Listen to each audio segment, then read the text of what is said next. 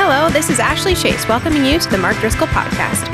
For more content from my dad, Pastor Mark, senior pastor here at the Trinity Church in Scottsdale, Arizona, visit realfaith.com, where you'll find study guides to go along with each sermon series as he preaches verse by verse through books of the Bible, daily devotions, free ebooks, and more. Now grab your Bibles and get ready for today's sermon. Well, happy Father's Day to all the dads, all the granddads. Happy Father's Day. Such an honor to have you join us. For those of you who are fathers, and like me, you've got kids. For those who are spiritual fathers, you're the mentors, the coaches, the teachers, the leaders in the community. We love you. We appreciate you. We honor you. And this day is specially set aside, and this weekend is uniquely designed to just encourage you and to thank you and to bless you. And so I wore my t-shirt, More Fathers, Less Government, in honor of our time together, right? All right?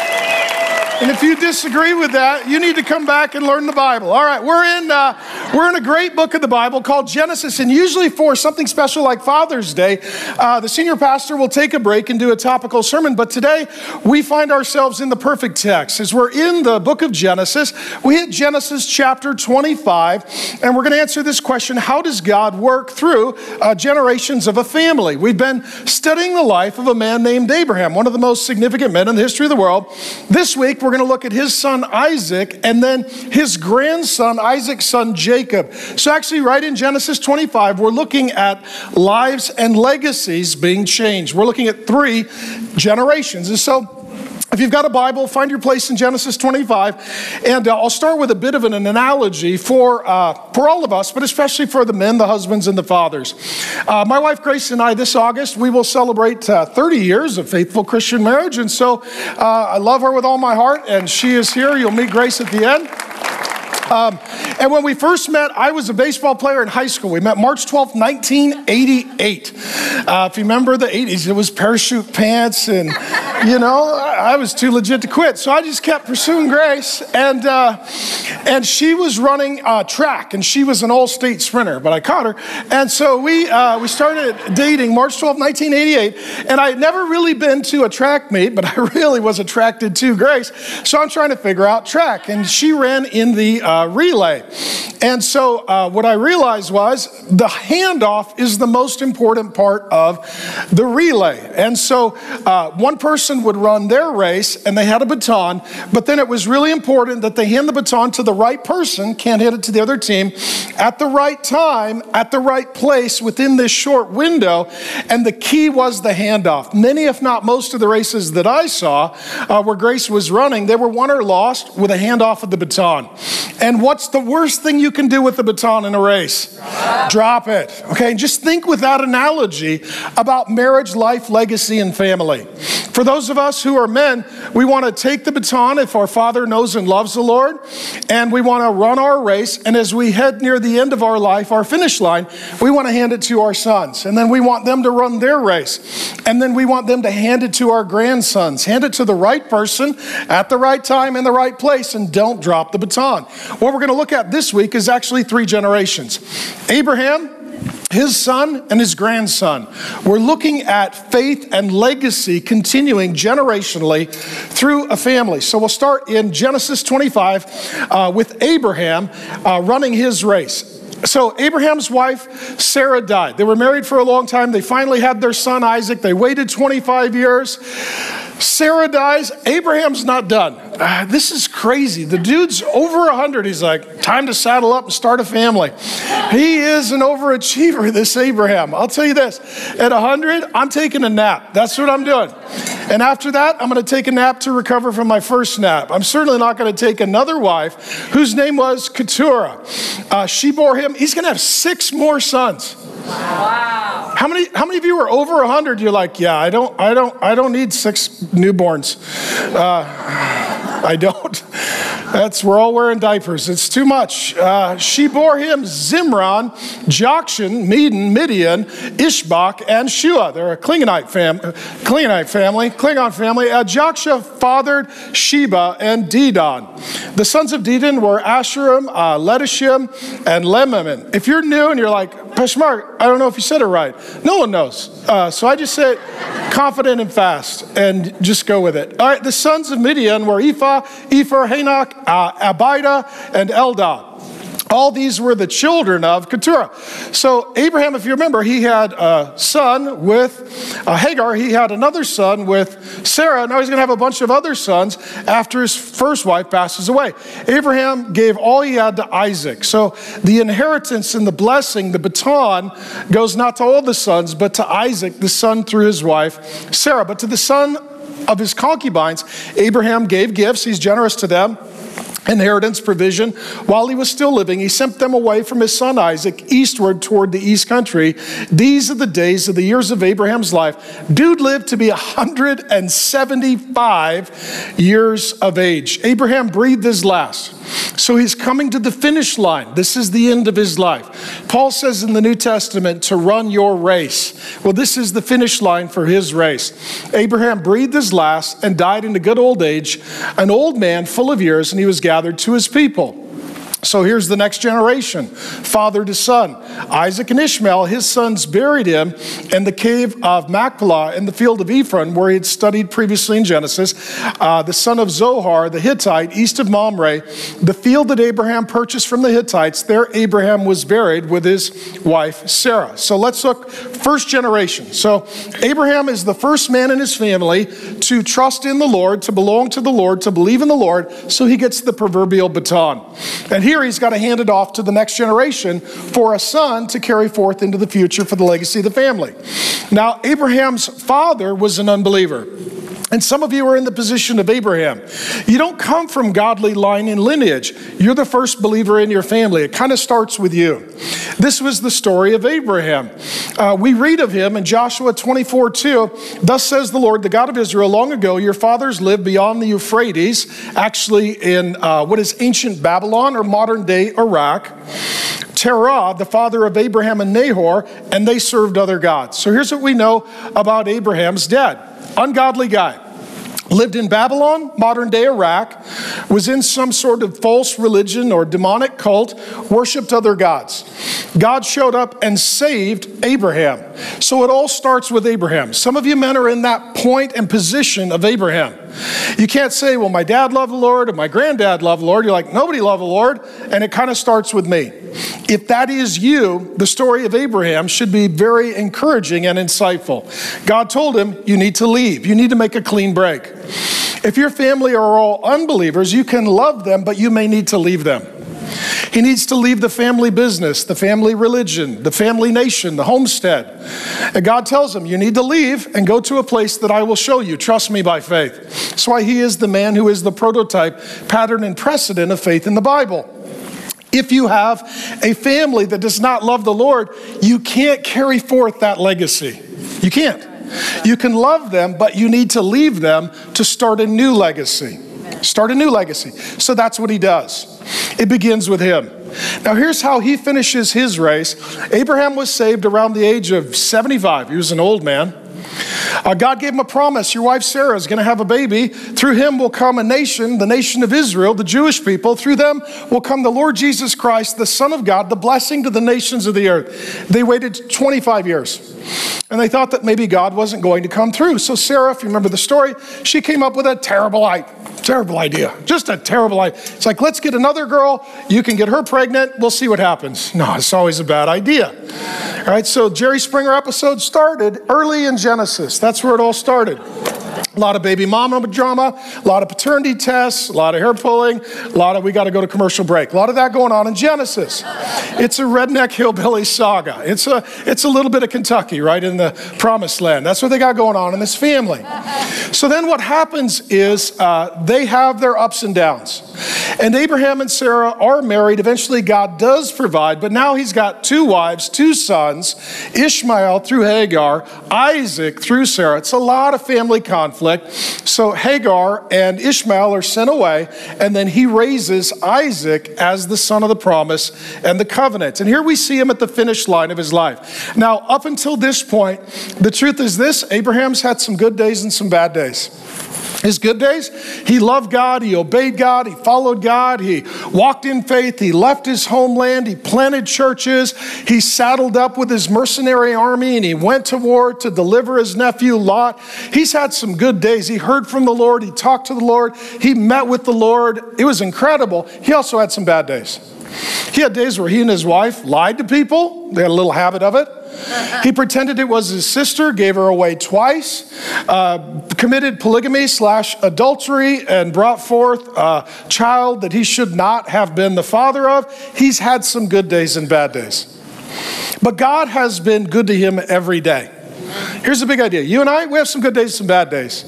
God is good every day. Every promise that God made to Abraham was fulfilled by the end of his life.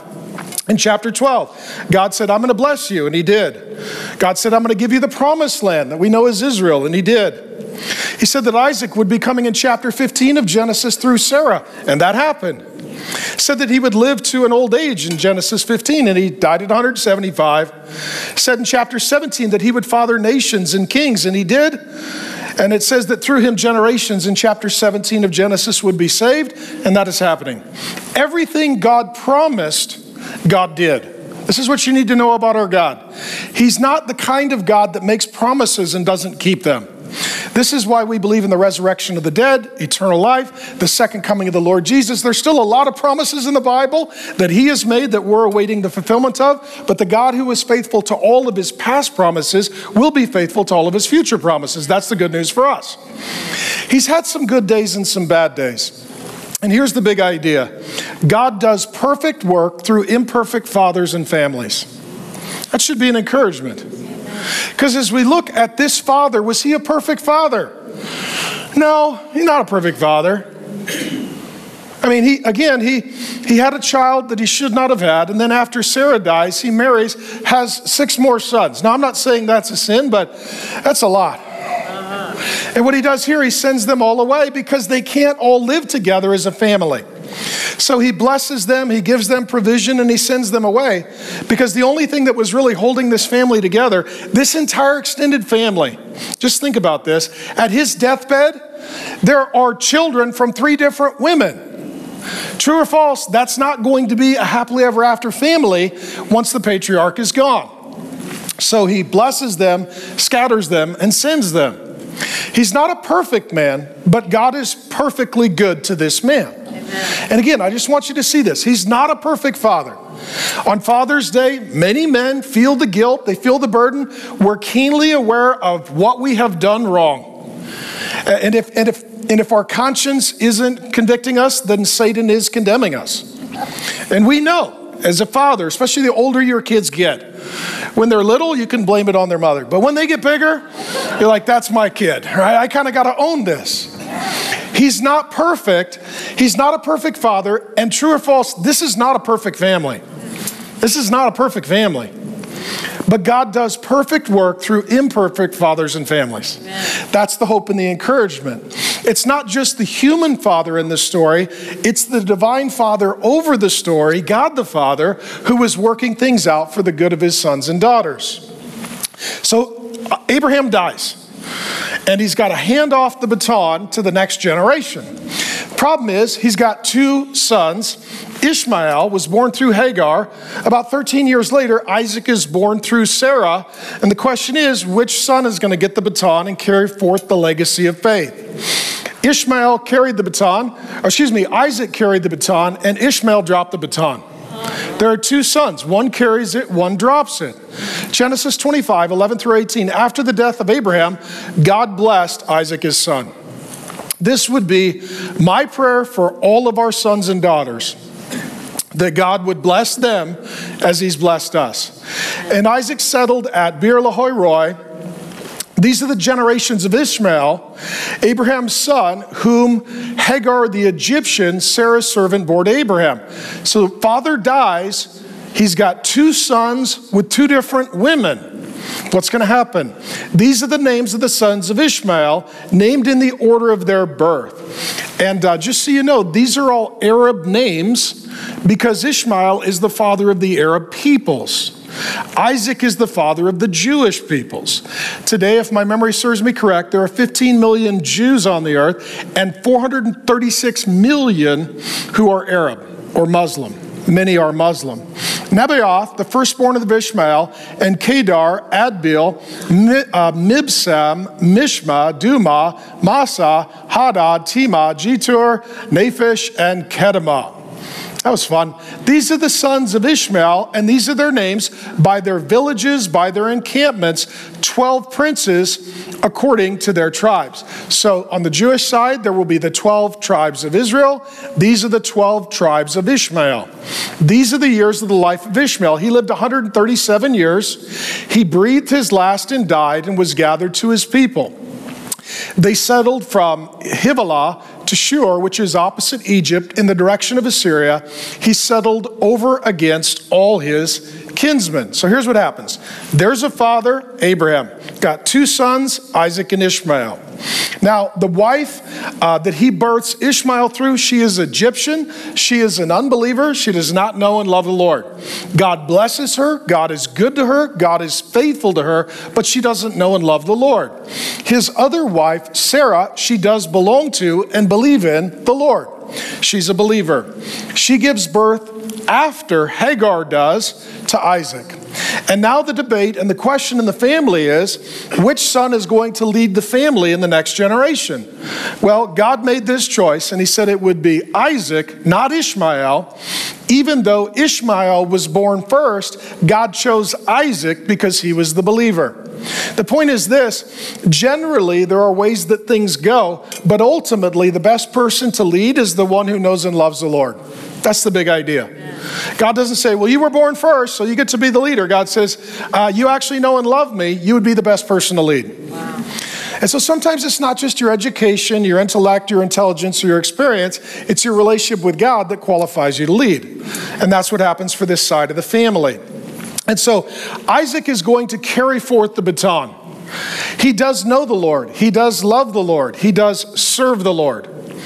He was a promised son. His parents waited 25 years for him to be born. Finally, he was born. Wow. We looked at last week that he didn't get married until he was around 40. But he waited. He loved the Lord. They were surrounded with people called the Canaanites. The Canaanites were ungodly. They were ruthless. They were not the kind of people you want your kids to marry. So there weren't a lot of options for him to marry. This would be like the homeschool kid who loves Jesus gets dropped on campus at ASU on a Friday night on, Greek Row. And he's like, I don't think my wife's here. No, she's not. I promise you. She left before this started, right? She's not coming back, right? So Isaac doesn't marry because there's not a lot of options. So then Abraham sent his servant to go to another nation to find a wife for him, and he waits patiently. The point is this: he's not running around. He's not wasting his single years. He's waiting for God. And ultimately, he meets Rebekah. He loves her. He marries her. And he adores her. But you're going to find out in a moment, she is beautiful and barren, just like his mother. Isaac's mom was beautiful and barren. So is his wife. Now, what his parents had done previously, when the wife was barren, they got another woman. Oh, yeah. Isaac isn't going to do that. You're going to see in just a moment. He waits 20 years for God to give him a son. And he's faithful to his wife. That generational curse and sin of polygamy and adultery, it is broken with Isaac. So he picks up the baton. He's like, okay, my dad loved the Lord. My dad loved me. My dad has died. I got the baton. I'm going to love the Lord. I'm going to serve the Lord. While I'm single, I'm going to love and serve the Lord. Once I'm married, I'm going to love and serve the Lord with my wife. We're going to wait 20 years in faith and pray for God to give us a baby. And then we're going to love and serve the Lord as a family. But I am not going to venture outside of this marriage. And I am not going to bring children into the world through other women and cause the kind of drama that my dad did. I love my dad. My dad knows the Lord. My dad loves the Lord. My dad made some mistakes. I don't want to repeat those mistakes. He doesn't dislike his dad, but he learns from the lessons of his dad. Ishmael, on the other hand, the other son, he drops the baton. God told us in Genesis 16:12 he'd be a wild donkey of a man. Right? Good luck with that. Right? And so what Ishmael does, he does whatever he wants. He doesn't do what the Lord wants. That's Ishmael. He's just this rugged, independent, says he's good with a bow. Told us earlier in Genesis, he's good at hunting and he's good at fighting. Right? He's not good at worshiping, but he's good at murdering and killing and attacking and fighting. That's who he is. He's always tough. He's not so good at being tender. He's a guy who is blessed by the Lord, but doesn't know and love the Lord. So he's going to drop the baton. He doesn't love, what we see here is he's at the funeral of his dad because his dad loved him and he loved his dad, but he didn't love his dad's God.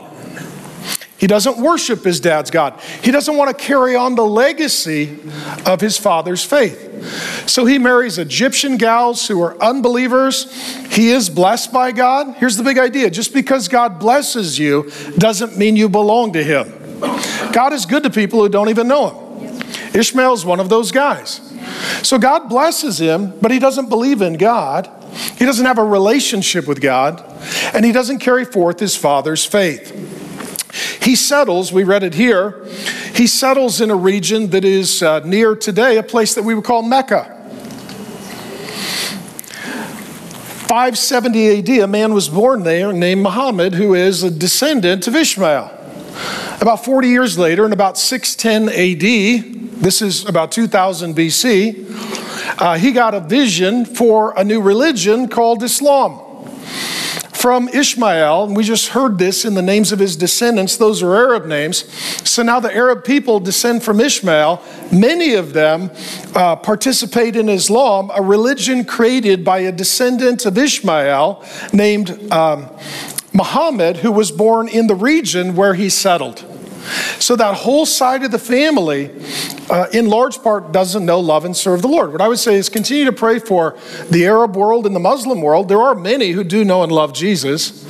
And there are strong underground churches in places like Turkey and Iran where they're sick of this sort of oppressive religious rule. But for the most part, much of the geopolitical conflict between Israel and the Arab nations, between the Jews and the Christians and the Muslims, it all starts right here in Genesis. It's an ancient family feud. Abraham carries the baton, holds it out. Ishmael drops it, says, I don't want it. Isaac says, I'll take it. I'm going to love and serve the Lord. So then he's going to get married and he's going to have a child. Now we're dealing with faith going from one generation to two and 2 generations to 3. So Jacob carried the baton and Esau dropped the baton. These are Isaac's sons.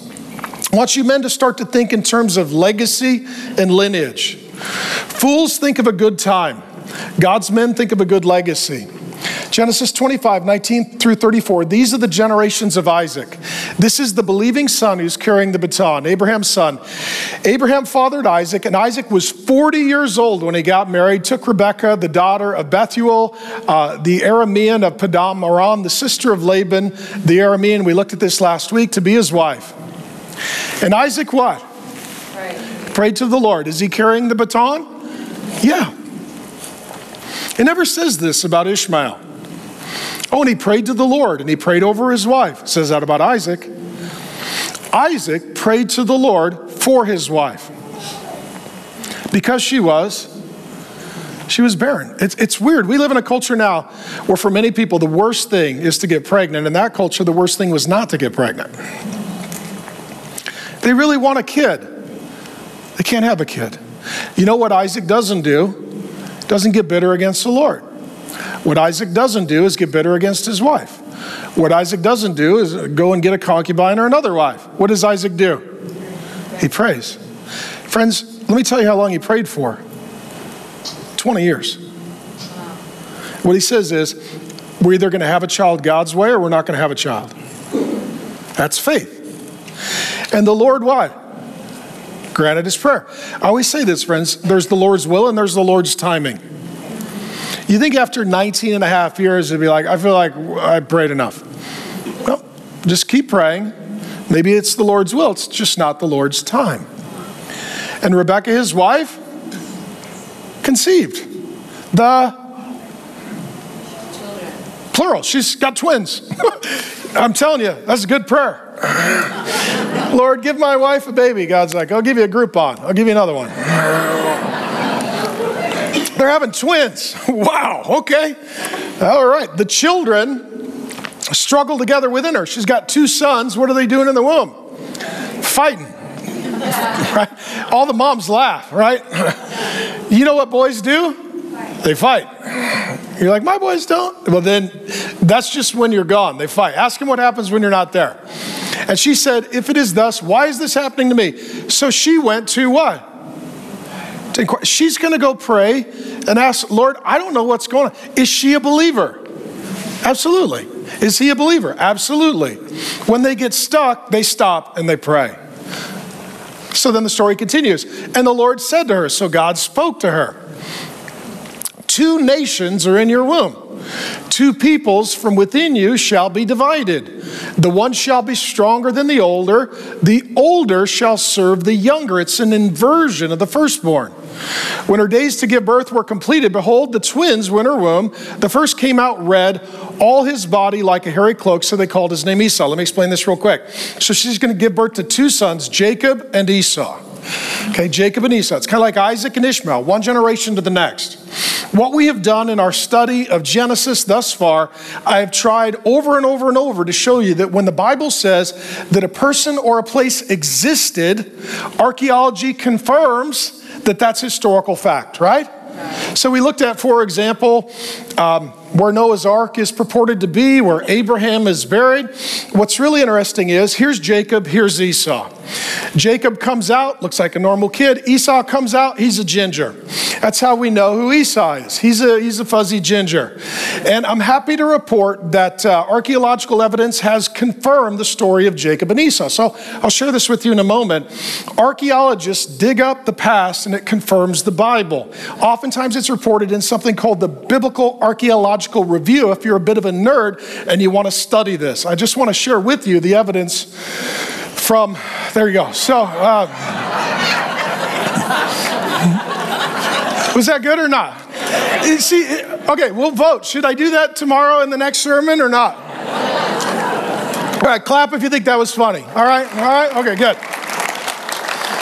What if I don't think it's funny? Keep it to yourself. All right, so just a little sidebar. The key is always timing and setup. You know, and as soon as I quote an academic source, you're like, oh, all the nerds perked up. But every time you see, when my kids were little, I'll tell you a story. It's a funny story. Dad's story just comes to mind. The reason I think of this every time I hear this story, I was reading the little kids' Bible to one of my sons when they were little, and they loved Elmo. And as we read it, one of my kids was like, Elmo! They immediately went there. I go there every time. All right, so we'll keep reading the Bible. All right, for those of you who need more verses, this is not very biblical. Okay, afterward, his brothers came out with his hand holding Esau's heel. Can you see this poor woman? Like, giving birth is not hard enough. The 2 boys are fighting on the way out. I'm going to be the firstborn. No, I'm going to be the firstborn. So one's halfway out, and the other's like, I'm pulling you back in. I'm going to be the first. There's a lot going on here. Can you imagine? Just think about this with me. You're a mom. You're like, here comes one. Wait a minute. What the? Right?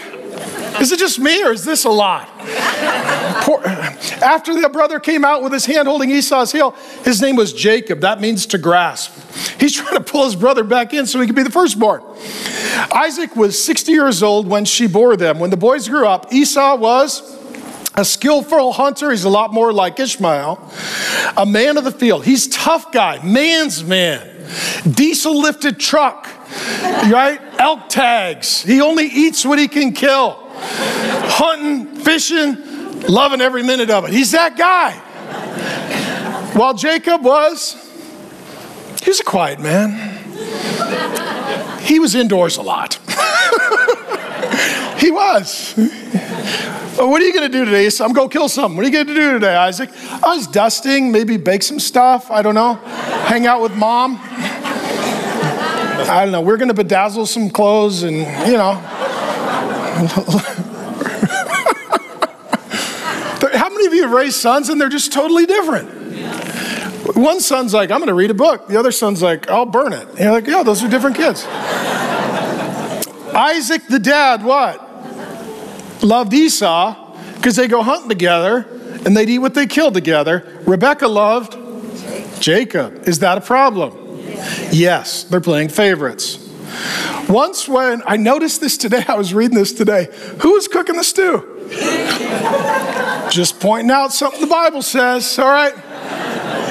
Esau was out killing things and Jacob was home cooking it. You kind of got a mama's boy and a daddy's boy. When Jacob was cooking stew, Esau came in from the field and he was exhausted. He's been working and hunting all day. And Esau said to Jacob, let me eat some of that red stew, for I am exhausted. Therefore, his name was called Edom. That means red.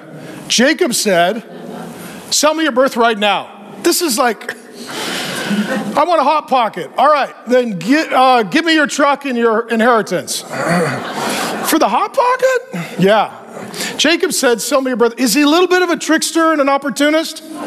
Oh, yeah. Esau said, I'm about to die. Was he? No. He's just a teenage boy. They say that stuff. He's just a young kid. Every young guy's like, I'm starving to death. Actually, you're not. You ate like 15 minutes ago. You're fine. There's something called fasting. You'll be fine. Of what use is a birthright to me? Jacob said, swear to me now, make an oath. So he swore to him and sold his birthright to Jacob. For what? Stew. I hope it was good stew. It had taters. Then Jacob gave Esau bread and lentil stew. And he ate and drank and rose up and went his way. Here's the big idea. Thus Esau, what? Despised his birthright. Here's what happens. Two boys are born. They're fighting in the womb. One is born. The other is fighting for his position. And the one, Isaac, is he a great guy? Not really. Esau, is he a great guy? Not really. So God doesn't work with the great guy. He just works with the guy who wants a relationship with him. Esau could care less. Isaac isn't a great guy, but he actually does care about God. So let me just unpack a lot here. We looked at Abraham. 2 sons, holds out the baton, and you've got Isaac, says, I'll take it and run with it. Ishmael, I could care less. Isaac has 2 sons, Jacob and Esau, holds out the baton. Jacob says, I want to walk with God, I'll take it and run with it. Esau doesn't just drop the baton, he literally throws it in the garbage can and walks away. He could care less. A couple of things I want to point out from this story. Number one, life begins in the womb. These are little boys in the womb. They have a name. They have names. They have a destiny. God said they're going to be nations. So these are human beings with a name known by God and a destiny. Number two, God hears and answers the prayer of a mother. Right? It's amazing. Sometimes a woman will just have this sense like something is happening in my womb. Lord, what is it? Can God reveal to her and speak to her what is happening in the womb? Yeah, because God knows. The Bible talks a lot about God knitting us together in our mother's womb, knowing us, setting us apart, even filling John the Baptizer from the mother's womb. So she's like, man, there's a lot of action here. And Lord, what's going on? He's like, well, your 2 boys are fighting. And they're always going to be fighting. And so you've got a battle in you that's going to continue after you birth. And then we see that brothers tend to battle. How many of you have had more than one son? Do they ever fight, argue, disagree, manipulate one another, take advantage of one another? Yes, you should see all the men. There are certain men right now, they have PTSD. They're just thinking about their brother. And what happens is that brothers are built for competition.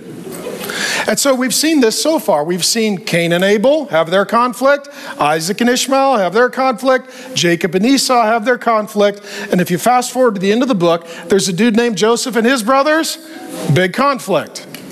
Okay, so let me just tell you this. If you have multiple sons, you need to raise them to work out their differences. You need to raise them to work on their relationship. What happens here is a fatal flaw in the parenting and architecting of the family. The boys don't get along, so dad's like, well, I like Esau.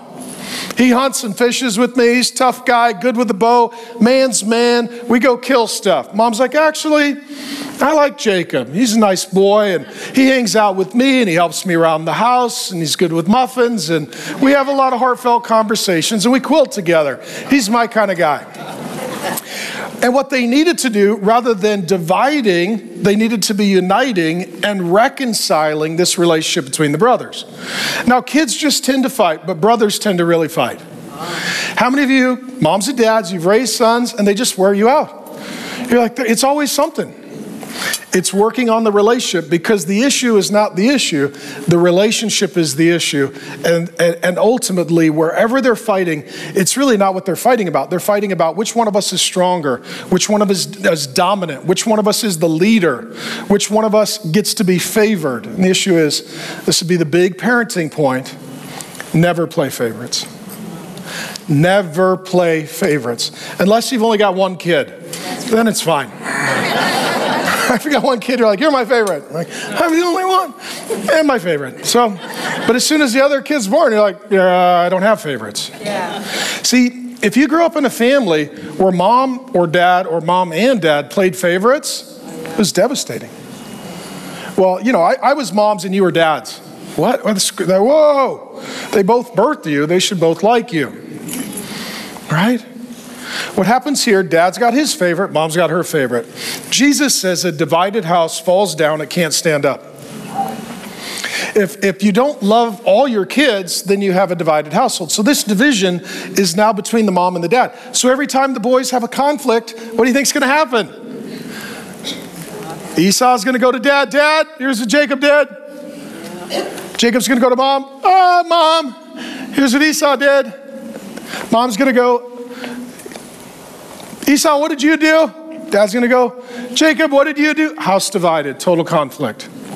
Don't allow the conflict between the children to be pushed up to the parents. Your job is to lead them, not to follow them. If they are fighting and you are dividing, they are leading and you are following. That is not parenting. That is enabling. Okay? But boys take work. Let me say this about boys. They take faith. It takes a lot of faith to raise a son. Amen. Have you seen a boy? The thought that one day they could take care of not only themselves, but other human beings for decades. You're like, I don't think that's possible. Somehow they lost faith in the other son. Somehow mom lost faith in Esau and dad lost some faith in Isaac. The truth is this, mom and dad need to unite. They need to have faith for all of their children. They need to not play favorites and have love for all of their children. And when their children are battling, they need to be working toward reconciling those relationships rather than accepting those divisions. Here's another point I would make out of this. There is no guaranteed way to raise godly kids. You know what? Every so often, somebody writes a parenting book, and it's like the guarantee. Let's do it this way, they'll all love the Lord. And let me just say, if their kids are not yet grown, laugh, but don't read the book. Some people have asked, why have you and Grace not written a parenting book? Because our kids are, well, a couple are married, a couple are in college, but we have not yet reached the point where we feel confident to tell you what might work. We're still beta testing our ideas on our children. Right? It's like some years ago, there was a dude I knew. He got married, and 2 years in, he wrote a marriage book. It's like, you're ridiculous. No one should buy this book. You're adorable, right? You guys still have stuff from your registry. You haven't even field tested most of your ideas. This is ridiculous. But every generation, because parents, we all want our kids to grow up and love and serve the Lord, right? So if there's a book like, I guarantee, you're like, okay. No. So here's the case study, okay? Jacob, Esau, okay? They're twins, so they're born same time. Same parents, raised in the same home, grew up in the same room, maybe slept in the same bunk bed, went to the same church, went to the same school, ate the same food, grew up, totally different. This guy's really tender, this guy's really tough. This guy is mama's boy, this is daddy's boy. This guy actually loves the Lord, this guy could care less. There's no parenting guarantee. I want to take a burden off of you. Some of you are parents, you're like, man, I got a prodigal, I got a wayward, I got a kid that doesn't care. I don't know what happened. Like, it was like, this kid loved the Lord, and this kid loved the Lord, and this kid could care less. Like we treated them like the other. Here's the big idea. Adults are responsible for their own decisions. Now, as parents, we're responsible for our parenting. And on a day like Father's Day, there are certain dads that have certain pains. They're like, man, I regret it. I wish I would have done it differently. Then go tell your kids, hey, I'm sorry. I apologize. I repent. Looking back, I would like your forgiveness. Put some grace on it.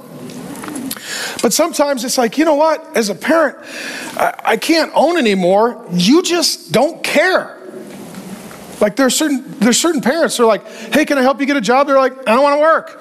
Okay, well, can I help you make a budget? I don't care about my money. Okay, well, do you want to go to church with me? Can I buy you a Bible? I don't care about God. You're like, okay. And what I always say is that the want to rather precedes the how to. Like if they don't want to, you can't teach them how to do anything. If they want to, then you can give them the how to. Let me just take a burden off of you. For some of you, your kids don't know, love, serve the Lord. And every day you think, well, what could I have done? And the issue is, well, this is ultimately between them and the Lord. Okay, I mean, I've got 5 kids who love the Lord. We're tremendously blessed. They all love and serve the Lord. But ultimately, it's between them and the Lord. Because I'm a dad, but I'm not a savior. I can't save anybody. And I can pray for their heart, but I can't change their heart. Their heart belongs to them. And ultimately, it's between them and the Lord.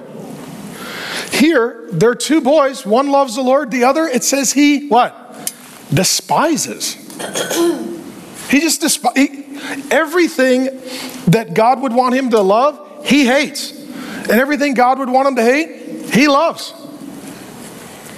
This is hard to hear, but it is sometimes the way it works itself out. And as the firstborn, here's what he would have gotten. Double the inheritance. Wow. And Abraham is loaded. He's got land. We now call it Israel. Who would? Oh, you're like, I'll take it. Yeah, that's a lot of land.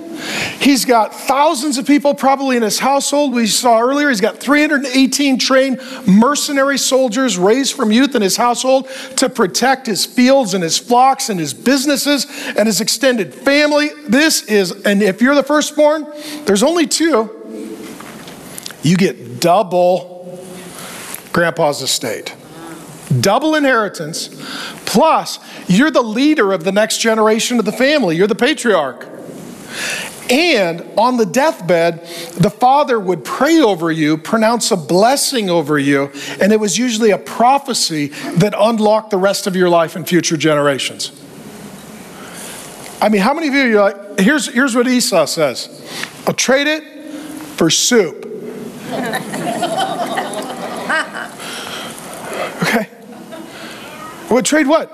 I don't care about money. Don't care. I don't care about family, and I don't care about God. Nothing motivates me. Okay, if you meet somebody like this, they're bewildering. He's like, I could care less. And here's the big idea. Sometimes it is a momentary pleasure that destroys a generational blessing. Sometimes it is a momentary pleasure that destroys a generational blessing. What God is talking about here is, I've got blessing that started with your grandfather, comes through your father, is going to come to you. Yeah, but soup sounds really good right now. Okay. But see, we hear this and we're just sort of, how many of you are just kind of shocked? But how many of us have done this? You know, in a moment, you're like, I chose alcohol, I chose pornography, I chose fornication, I chose adultery, I chose comfort, I chose the snooze alarm, rather than walking in God's will and living in obedience so that he could bless me. I mean, for some of us, it's that little dopamine hit on the front of the brain. You're like, I'll take it now. And that's what he does. Okay, so it's a warning to all of us. That's right. It's a warning to all of us. And sometimes the worst pain is felt in our family with our siblings. We saw in Genesis 3, sin enters the world and then it enters the family. And sometimes the greatest pain of sin is with siblings. Like, gosh, they don't love me, they don't love the Lord, we don't get along, mom and dad are not helping, it's a lot of problems. But ultimately, adult children are responsible for their decisions. It says that, we hear that Jacob marries a believer, and they pray, and they worship God. Esau marries unbelievers, never worships God or prays. If you come back next week, in Genesis 26, it says this. He married unbelievers, and it said he, quote, made life bitter for Isaac and Rebekah. Son, please don't do that. That's what I'm doing. Son, if you do that, you're going to really wreck your life. Yep. Son, please don't marry that girl. That's not going to end well. That's okay. I've got a lot of wives. He's a polygamist. I'm just going to sleep with a bunch of girls. I'm going to hunt. I'm going to fish. I'm going to eat. I'm going to drink. I'm just going to do whatever I want to do. And you're going to need to shed your tears every day. In Hebrews 12:16, it uses these words to describe Esau. Sexually immoral, depending upon what English translation you prefer. A fornicator, sexual sin, profane, unholy, ungodly, worldly, godless, careless about God, and irreligious. Here's the good news. Some people do care about God and God's plan for their life. We could look at Esau and go, oh man, that was terrible. And then we could look at Jacob and say, you know what? He's not the greatest guy in the history of the world, but he does know and trust the Lord. He does care about God's blessing. He looks back and he says, okay, Grandpa loved and served the Lord. Dad loved and served the Lord. I want to love and serve the Lord too. Can God work with that? Yes. The want to is there. He's got a lot of how to learn, but the want to is there. And ultimately, I want you to know that if you are raising sons, you are raising nations. That's what's shocking about all of this. We see little boys and God sees nations. And God said this. Mama's praying. She's like, what's going on? God's like, there's 2 nations in your womb. What are you talking about? 2 nations? There's 2 boys. Boys become nations. Boys become nations. Through Esau comes the Edomites. It's a whole nation. Throughout the Old Testament, they're always enemies of God's people attacking them. The whole book of Obadiah is a prophet warning them against the Edomites. Through Jacob comes the Israelites, the nation of Israel. Throughout the Old Testament, you can read the prophets, and they're often talking about the conflict between the Israelites and the Edomites. And we read it, and we're like, what's going on there? It's the descendants of Isaac against of Jacob rather, against the descendants of Esau. And it culminates, this will blow your mind. You ready? Jesus Christ is born. Which side of the family? Through Jacob or Esau? Jacob, because the whole point is to bring Jesus as the Savior of the world, not just the Son, but the Son of God. And then when he's a baby boy, there's a king named Herod who wants to kill him, so he puts out a death sentence on all the Jewish boys. His name is Herod, and he's an Edomite. The murder of firstborn sons in the days of young Jesus, in an effort to eliminate and eradicate his life, was just Jacob and Esau, generations later. 2,000 years later. So from Abraham to Jesus is 2,000 years. These boys become nations. Just as they're fighting in the womb, Jesus is born, they're still fighting. And Herod, the descendant of Esau, says, I am going to kill Jesus, the descendant of Jacob, and I'm going to kill all the firstborn sons of Israel, the descendants of Jacob, because I am going to rule and reign. See, what we see throughout history are decisions and conflicts in families that happens not only generations, but sometimes millennia previously. So then Jesus says this is a mind melt. He says, I am the God of Abraham, Isaac, Jacob. Father, son, grandson. Baton handed off for generations. Not dropped, but carried. And Jesus says, that's my family. So I want to talk in closing for a bit about the fact that dads make a difference.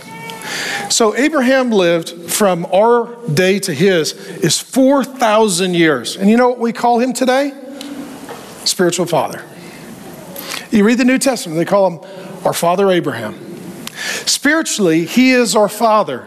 We're worshiping Jesus Christ, the God of Abraham, Isaac, and Jacob. That's 3 generations. The whole goal is, we like to say it here at Trinity, we open our Bibles to learn, we open our lives to love, so that lives and legacies are transformed. Men, that's where I need you to activate. It's not just about your personal walk with God, it's about handing off that walk to other persons. See, my dad, I want to honor my dad on Father's Day. My dad knows and loves the Lord. I'm proud of him. And now, so I didn't start with me, it started before me, but I want to take the baton and then I want to hand it to my kids, but especially my sons, because they're going to become patriarchs and nations. And then what do I want them to do? Walk with God, carry the baton, and then what? Hand it to the grandkids that I prophesy one day will come. Amen. And then the great-grandkids that I prophesy someday will come, and I'd love to see them. And the goal is to have as many generations walking with God as possible. And the goal is every generation does a little better than the generation before. So with Abraham and Sarah, they had a child they shouldn't have had with a woman they shouldn't have chosen. Next generation says, you know what? We learned that lesson. We're going to do a little better. We're not going to make that mistake. We're going to stay faithful to each other in the Lord. The goal is that every generation would make a little bit of progress. Now, let me say this. Our entire culture has declared war on children and their fathers. I know everything I'm going to say is very controversial. But it's a weird day. It's like, well, hey, you know, we believe in men and women. Oh, gosh, that's binary. That's very intolerant. Some people were just triggered. And, you know, we believe that gender's on a spectrum. No, that's a gal, I'm a guy. And we can have a baby. And, oh, no, don't talk like that. That's very masculine. And we all know that masculinity is toxic. See, when our culture says toxic masculinity, what they mean is masculinity. Yeah. That's what they mean. There is toxic masculinity, but most of the time, they're toxic and they just don't like masculinity. Like, I'm a man, she's a woman. We like to get married like God said and then have a child. Oh, shouldn't do that. Yeah, shouldn't do that. Well, what should we do? Well, you should kill the child. Oh, well, what if we don't want to? Well, then when you have them, just let the educational system and the government raise them because they know what's best. Send them to school where they'll be, taught to hate God and be brainwashed about gender, marriage, sex, and family. Or really tweak them and confuse them. That's okay. Then we'll send them to university. Where we can make sure that they're tweaked and confused, and somewhere along the way, we might even take them to a medical procedure and cut them up and let them wreck the biology that God intended for them. So Dad, whatever you do, Dad, don't be involved, don't be engaged, and don't bring the Bible in, and don't think in terms of good and evil and God and Satan and the world and the church. Don't do that. Dad, we don't need you. Actually, Dad, you're a problem. So most of our movies and our stories and most of our cultural narratives, the dad's always going to be an idiot. The dad's always going to be a buffoon. The mom's going to work hard, and the family pet and the kid are going to save the day and figure it out. And you're just sort of a comedic side piece for mocking men and family. Just send your kids into the world. Let them just go on social media. We'll teach them how to grow up.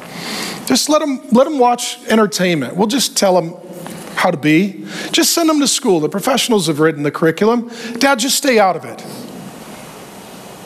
Oh my gosh, well, now they're shooting the kids in the school. That's okay. Men, just stay outside. Don't get active. Don't be aggressive. Don't take action. That's so toxic. I mean, it feels like the whole world has declared war on children. That's right. From the womb to the classroom to the screen. Yeah. It's just war. And so if you're a man and you hear this, let me say, you are more desperately needed in Western culture than in any time in our history. Amen. You're more desperately needed. And some of you men, you're like, well, I have some failures and some shortcomings. Look, you don't need to be perfect. You have a perfect father. There is no perfect father. You just need to be an activated father and invite in your perfect father. That's what you need. And I'm telling you that the Church of Jesus Christ and the Word of God is the only thing that is standing up against a culture of complete insanity that is a generational experiment that is in the process of ruining and wrecking a whole generation of human beings. And so I'll just share with you the evidence. The census says that there are 18.5 million children growing up without fathers in our nation. We're the most underfathered nation on planet Earth. And it's just weird. Like, oh, there's another school shooting. Well, you know what? He didn't have a dad. You know what? The kid before that didn't have a dad. And the kid before that didn't have a dad. See, they don't tell you the things that they don't want you to know because actually it would activate the men. See, and at the end of the day, it's like we need children to be controlled and raised by the government. And if the men get involved, well, that could ruin everything. So let's not tell them the truth. The truth is that 25% of kids today go to bed without their father in the home. They're underfathered. 88% of teens with behavioral disorders do not have a dad. 70% of adolescents in drug and alcohol treatment centers do not have a dad. If you do not have a dad, you're 5 times more likely to live in poverty. You need the government. You're 9 times more likely to drop out of school, and 90% of homeless and runaway children do not have a dad. In addition, if you don't have a dad and your age is 25 to 29, you're almost twice as likely to be idle. That means no job and no school. You're not doing anything. You're sitting home being overmothered and underfathered. If a dad's in the home, he gets up, he's like, what are you doing on my couch? Eating my food, playing video games on my internet. You got to go get your own, right? That's what a dad does. And what I'm telling you is the most significant difference after faith in the Lord Jesus Christ in a child's life is the presence of an engaged father. Statistically, it is incontrovertible. They just don't tell you that because it doesn't fit the narrative where ultimately we need to just raise a generation of dependent adult children who can't activate themselves and take responsibility, who then endure things, and then they're just sort of counseled through all of their trauma, and then they're just raised to vote for people in the government who will continue to overmother them. And the question is, when do we stop the cycle of addiction, dependence, folly, and lack of fathering? And what I'm telling you is the world in its wisdom does not know God. I don't care what people who don't know God think. I don't care if I get canceled and I just got kicked off the internet. I could care less. I know when all is said and done, I am responsible for us as a flock. And I am responsible for my family. I will stand before God and give an account for Grace and our kids. Men, you are responsible in the sight of God for your marriage, for your family, for your legacy, for your lineage. It doesn't mean that there's any guarantee that everybody's going to get it right. Even the best people in the Bible have some kids who go wayward and sideways. But statistically, I want to encourage you. And to encourage you is to pour courage into you. You men matter. Your lives matter. Your marriages matter. Your children matter. Your grandchildren matter. And you are a significant part of God's intention for generations of your family. That ultimately the world doesn't think this way, but God's people should. And ultimately, I want to encourage you because in this church are some of the greatest fathers you will ever meet. Some of the most honorable, integrous men you will ever know. We are not perfect men, but God's men are here. And I will just tell you this. The biggest data study done in the history of the world on faith, freedom, fatherhood, and family, I'll just quote from the sociologist, conservative Protestant men with children are consistently more active and expressive with their children. Statistically, you're the best dads. See, if the world just went with the facts, it'd be like, we need to have a whole department at the university on how to be a dad. Nope, can't get that degree. You could take a women's studies class where they trash men who want to be fathers, but you can't take a class on how to be a father. In addition, quote, church attendance almost uniformly promotes higher levels of paternal involvement and expressiveness among conservative Protestant family men. Here's what I'm telling you, the best dads, they go to church, read their Bible, pray, and they know that God is a father. And he has a heart for them, and he loves them, and he pursues them, and he's generous toward them. He's gracious with them, and every once in a while, he has to correct them because he needs to get them back on track. And as a result of being God's son, they're like, then I want to be a good dad. I'm telling you, till you know God as Father, you know nothing of masculinity, you know nothing of marriage, you know nothing of fatherhood. And once you meet the Father, he starts to train you to be a good father.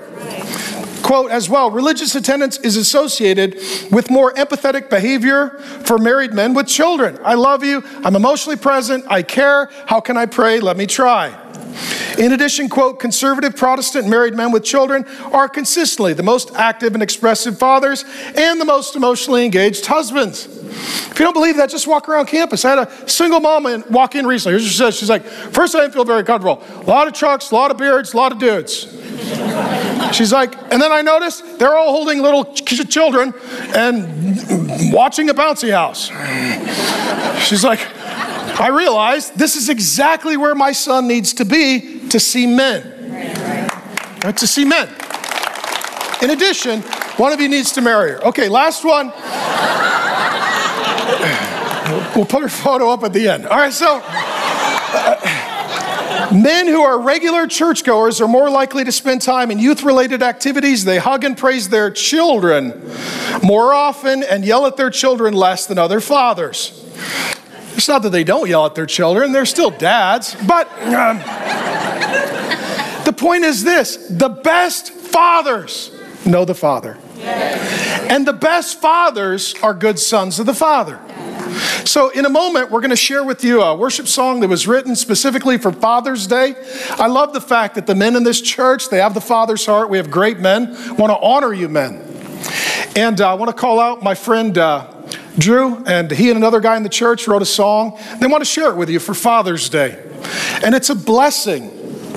And it's speaking blessing over you men. And so, Drew, good to see you, my friend.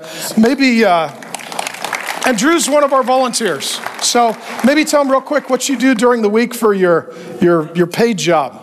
I am a full-time meat cutter. He's a butcher. At a grocery store. So I'm a butcher. It's very toxic, you know. So keep your kids away from me.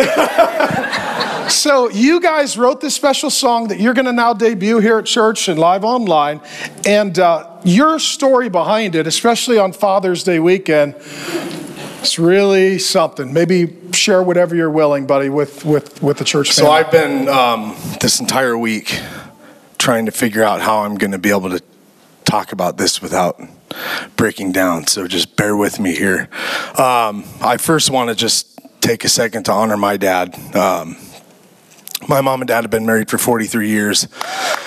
And from as far as I can remember, my dad's always been there and my dad's always loved me. And I was not a good son to my mom and dad. You were more Esau than Jacob. Totally, yeah, totally. Who's the wild donkey? That's Ishmael. Yeah, that was the wild donkey. But yeah, so I just want to honor my dad. He's just been such a blessing to me, especially the last 2.5 years of my life. So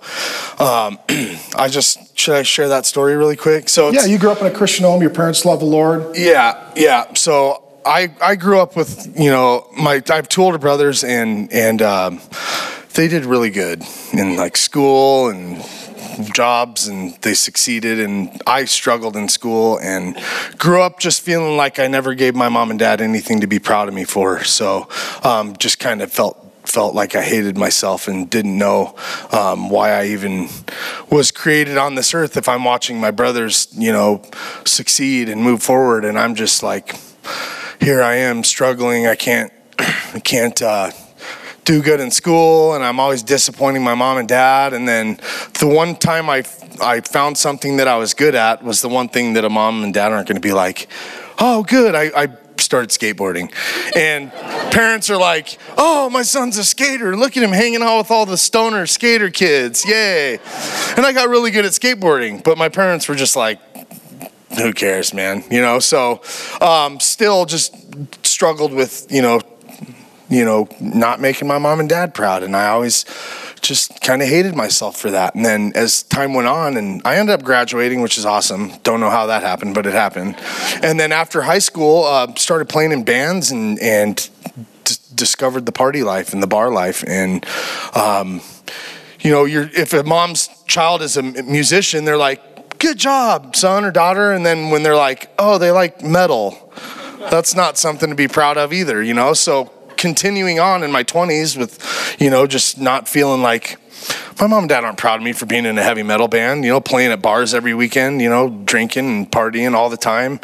And then I ended up meeting a girl when I was, I think it's 2012, we got married. And this is when like a lot of the pain really started. But in 2012, we got married. And then in 2013, we had my son, David, who's 9 years old. And he's everything to me. Whenever I talk about my son, I get choked up because he's very special to me. But 10 and a half months after he was born, my other son was born, and his name is Dustin. And he lived on this earth for 3 months, and he died on Father's Day. And from that point on was another part of my life where I felt like I failed as a dad because I wasn't able to protect my kid, and I failed as a husband. And we got divorced, and then I just went downhill and just struggled with drug addiction for the following 7 years of my life. And still, my mom and dad are they're still there. They still love me, but they never gave up on me, but they weren't proud of me, my whole life. And then in 2020 of January, I checked myself into rehab. And that's when everything changed. So it was like my third day in rehab. I was sharing this story with Pastor Mark before the service.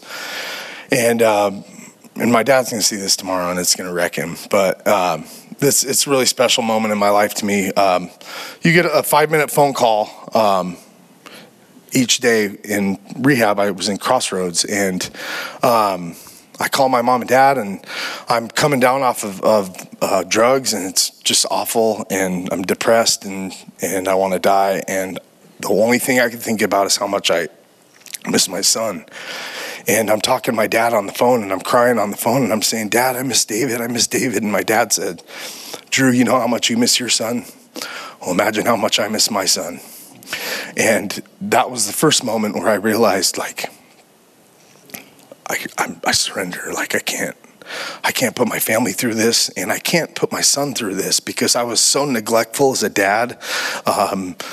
Just memories that I will never leave my mind of me neglecting my son just so I could try to get high, and he's out in the living room by himself, and I'm in the bathroom for 2 or 3 hours at a time. Just memories that break my heart when I think about him now. And it's the reminder that I can't go back. And I know it's not who I am anymore. And I know that I'm forgiven and redeemed, but still those memories don't leave me. So, and then a week after my dad told me this was the second moment where I knew that, that life is about to change. And you were talking about towards the end of the sermon, about how good our Father is, our Heavenly Father, and how He feels about us. So it was going to be my first visitation with my son, and my mom was bringing him to the rehab facility I was at. And I remember standing, there's a walkway, and you can't pass the 2 walls. And the walls are probably this high, and they go along the sidewalk. And I'm just pacing back and forth, waiting for my mom and my son to show up. And on the other side of the wall, I see this little head bouncing up and down on the other side of the wall. And he turns the corner, and there's my son. And he runs at me like a football player, and he hits me. And I pick him up, and I just start crying. And that was the first time I've ever seen my son completely sober. So even when he was a baby till he was 6 or 7 years old, I was always on something, alcohol, weed, whatever it was, I was always on something. So this was actually the first time in my life where I got to see my son completely sober. And when I was holding my son, I literally heard the Father say, Drew, this is exactly how I feel about you. And then that was the second moment where I knew that everything was about to change, and everything changed. And I started coming to church, and I got a job, and became a responsible father to my son. And then now, this is so crazy how everything has just fallen into place. But then there's also a tragedy that me and my son are walking through right now. This morning we had to wake up, and we had to take my son to his mother's funeral, his mother's memorial service. So May 24th of this year, my son's mom passed away. And me and her had a rough past, but I know how much she loved David, and I know how much David loved his mom. And this couldn't have happened 2 years ago. This So probably couldn't you're be. a single dad today. I'm a single full-time dad today, yeah. And you, 3-4 years ago, were a drug addict and were not ready for this. No, I wasn't ready for this a year ago, man. Even though I was sober, I just think the timing was as hard as it is to realize that she's gone. The timing was perfect. God's prepared me to be what David needs. So You're ready, and you're doing a great job. And I'm proud of you.